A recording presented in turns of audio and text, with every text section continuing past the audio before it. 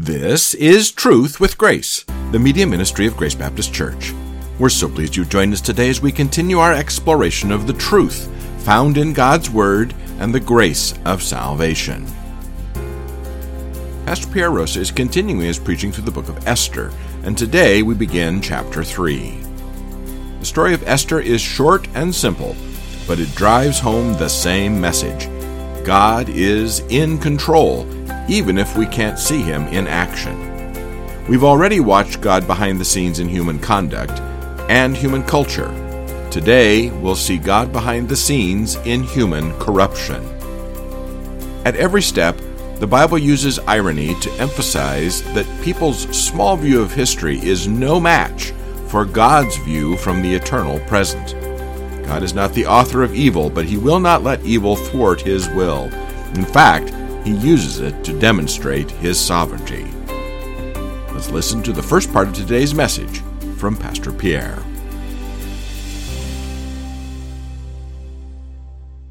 Now, in the early days of the monarchy in Israel, King Saul received orders from the Lord to carry out divine judgment and annihilate the Amalekites, old enemies of God's people. That's in 1 Samuel chapter 15, verses 1 through 4.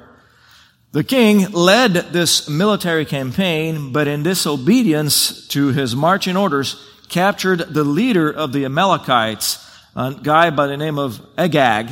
He kept him alive and took spoils of war, which was not what God demanded for him to do.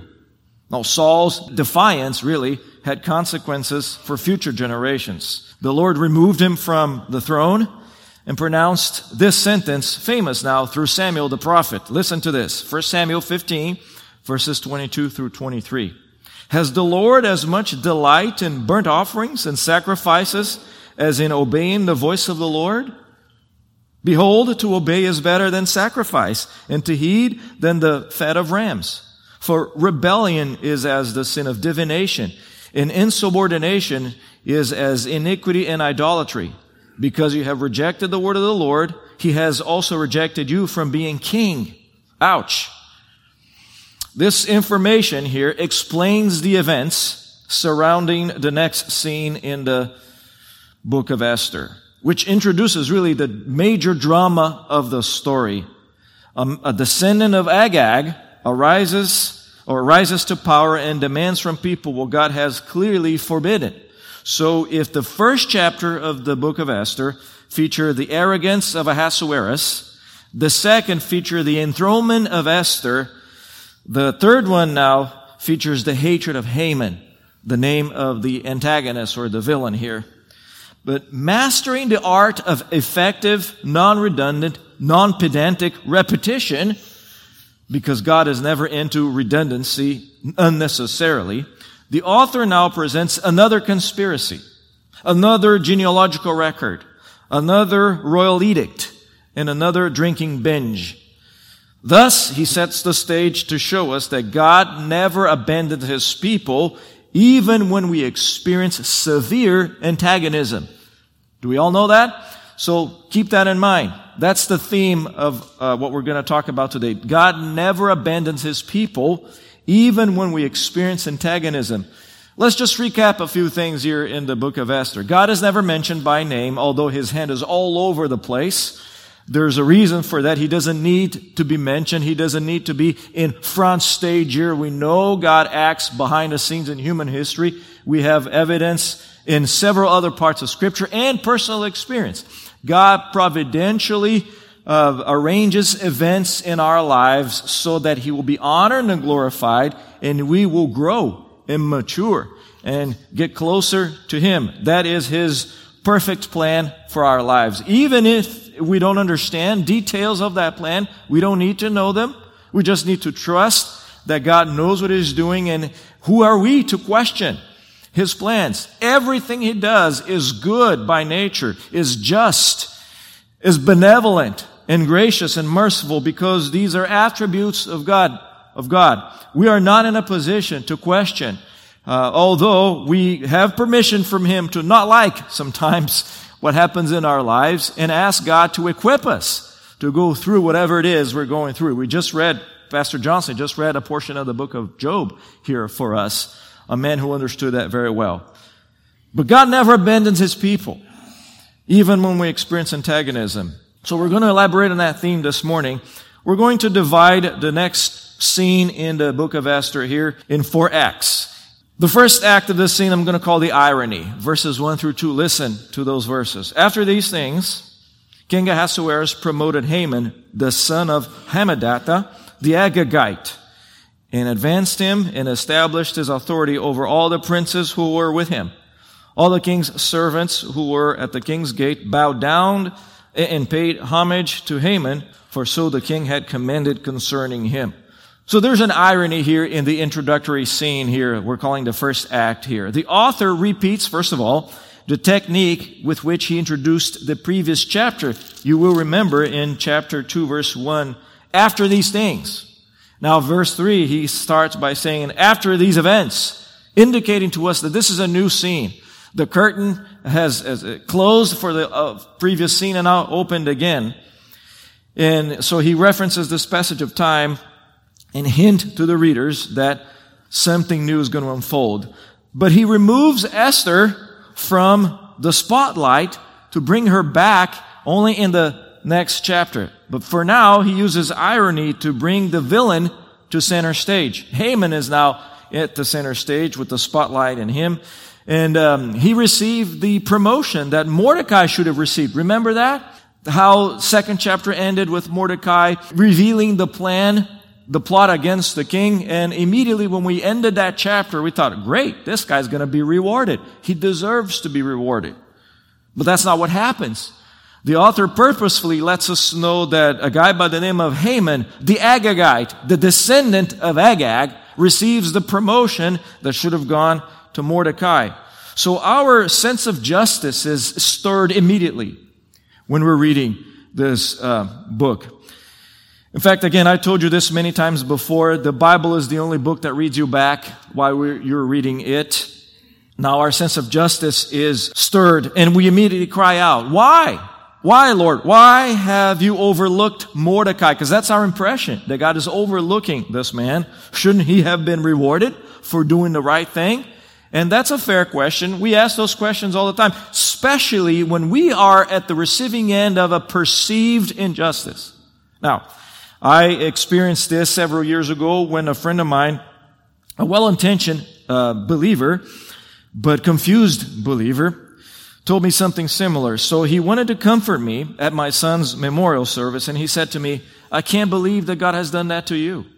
You help people. I mean, I would have understood if he would have done that to me. I'm the bad guy. You serve others. Now, this wasn't a time for another sermon. I wasn't ready to give him a lecture on divine justice or theodicy. That's the technical term for that. And I didn't know what part of his perspective to correct first. So I just thanked him for being there, and I said, we'll follow up with this. And we did. We had lunch some days afterwards, and I had the opportunity to present to him the biblical perspective on perceived injustice. And here it is. Here's the biblical perspective on perceived injustice. God permits and allows, and many times orchestrates, really, tragedy in the lives of His people. He makes it happen, whether through the death of a loved one or hostility from the culture or from other people for reasons we don't know, and we may never know. And it's not our place to know, because we are limited beings. We live one day at a time. We can't handle having all the information that God has from the divine perspective of the eternal present. So we're not supposed to know a lot of the things, a lot of the answers we seek. All we need to do is to learn to trust the one who upholds all things by the word of His power, according to Hebrews 1 verse 3. We just need to trust Him that whatever it is that He is doing, He knows what He's doing. I may not like it now. It may hurt, but whatever it is He's doing, I trust that it's good, it's just, it's loving, and He will vindicate His people at the right time. Whether on earth, or if not on earth, for sure when we get to glory. So we have that certainty from Scripture that He will vindicate His people. We will be rewarded at the proper time. If not on earth, which may never happen, but surely when we get to heaven, we will be vindicated because of what Christ has already accomplished. So the author's inclusion here of the ancestry of the antagonist of the story. Remember, the protagonist is Esther, Mordecai closely behind, and we have now the antagonist or the villain, Haman. Now, the fact that the author includes the ancestry of this man heightens the tension of the narrative on purpose, because that stimulates our curiosity. That's what the Bible is doing in our hearts. Now, years prior to the events in Susa here, remember, the setting of the whole thing is Susa in the Persian Empire, the Persian kingdom there. Events surrounding the palace of the king, which in the first chapter we concluded was named Paradise. Obviously, an earthly paradise. The Bible talks about the paradise of heaven. The prophet Samuel finished the job that King Saul refused to do or failed to do. Listen to this. 1 Samuel 15 verses 32 through 33. Then Samuel said, this is after King Saul refused to kill Agag.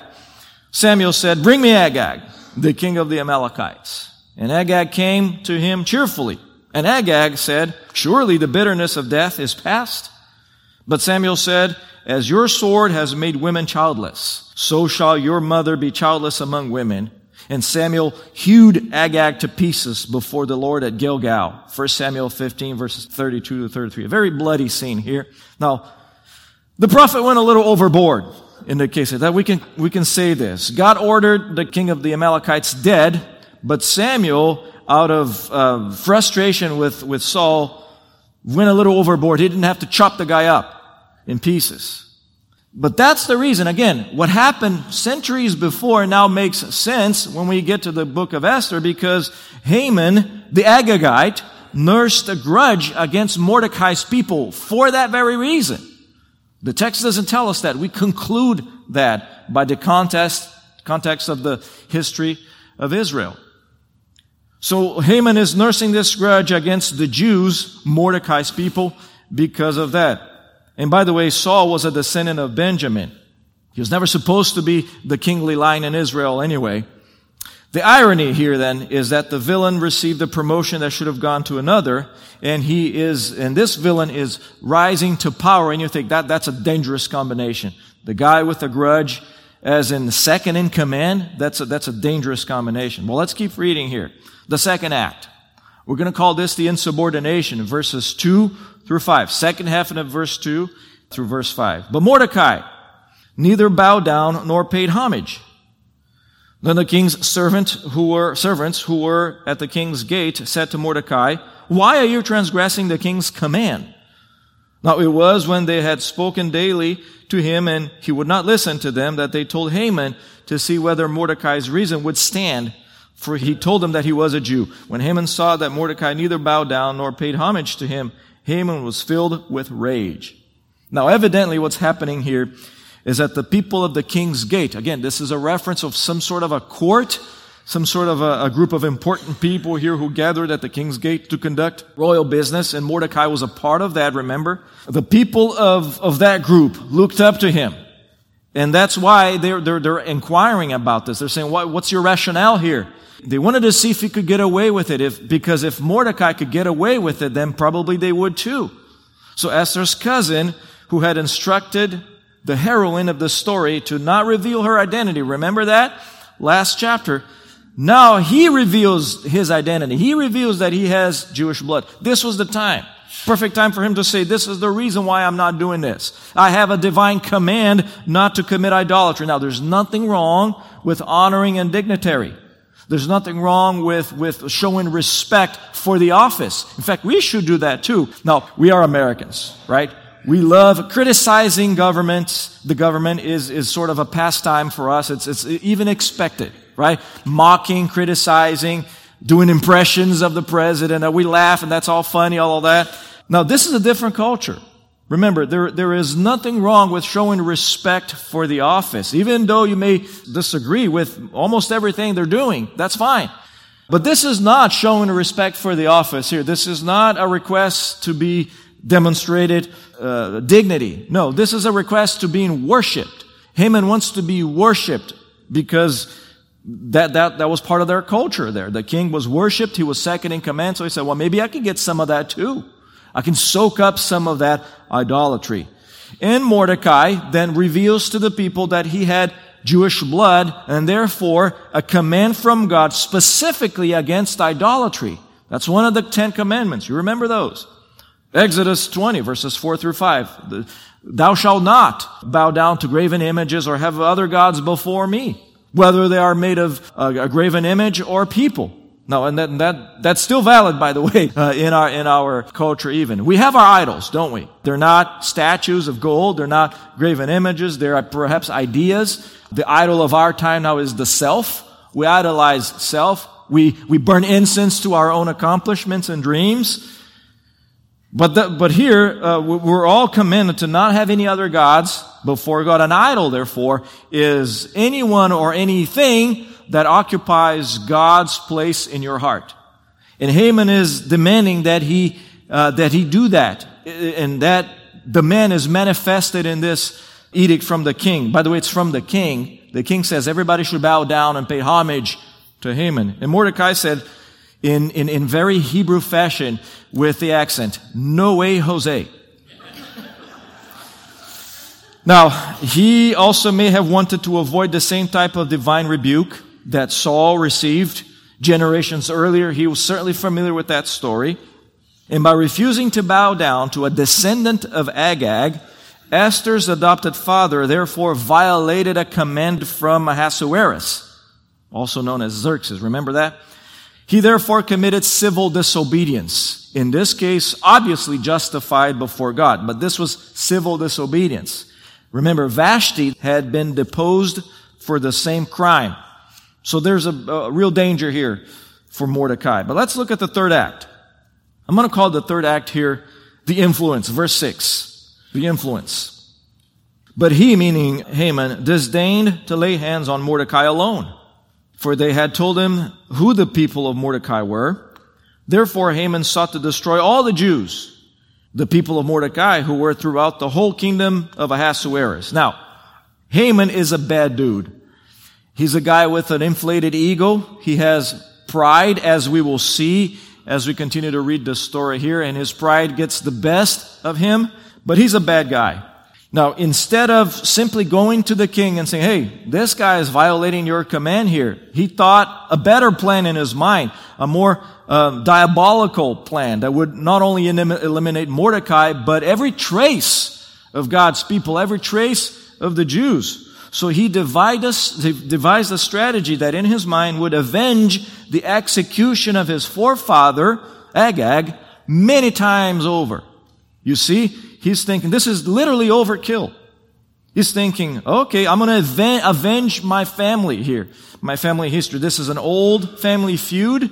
And he's thinking, I'm in a position to do this, to order the elimination of, this is the first Holocaust in history here. Planned Holocaust. Didn't happen, as we will see at the end. I hate to tell you the end of the story, but we know it didn't. Even if you never read the book of Esther, we know it didn't happen because Jesus was a Jew from fleshly descent. Mary was also a descendant, by the way, from the line of Judah as well.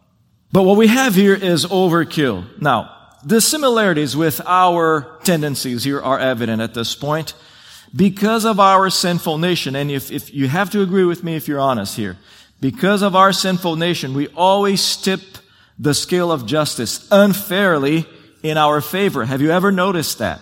When we receive the short end of the stick in our perception, or when we are in the receiving end of the offense, we hardly ever pursue eye for an eye, tooth for a tooth. We don't want that.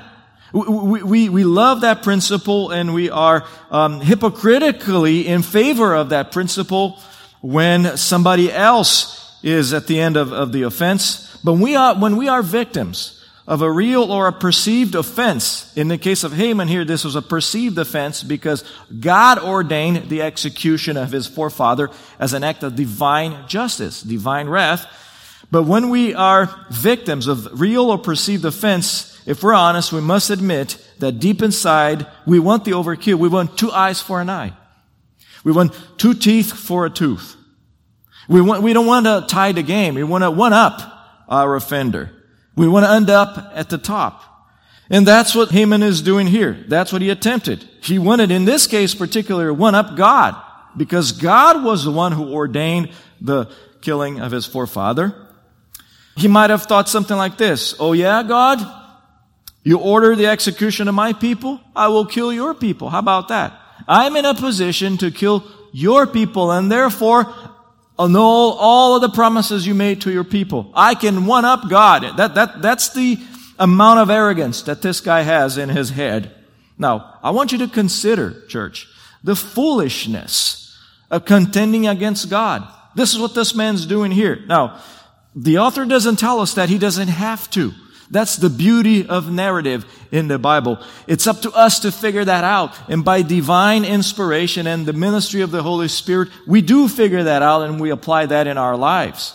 And in his mind, Haman is committing this foolish act of contending with God.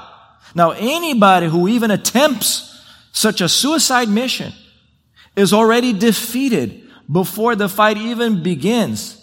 You against God will never be a fair fight. Never. And yet people try it all the time. This is what Haman is getting himself into. This is a self-defeating position, which proves to the entire world that messing with God's people is a terrible idea. Trying to get at God by messing with God's people is a self-defeating suicide mission.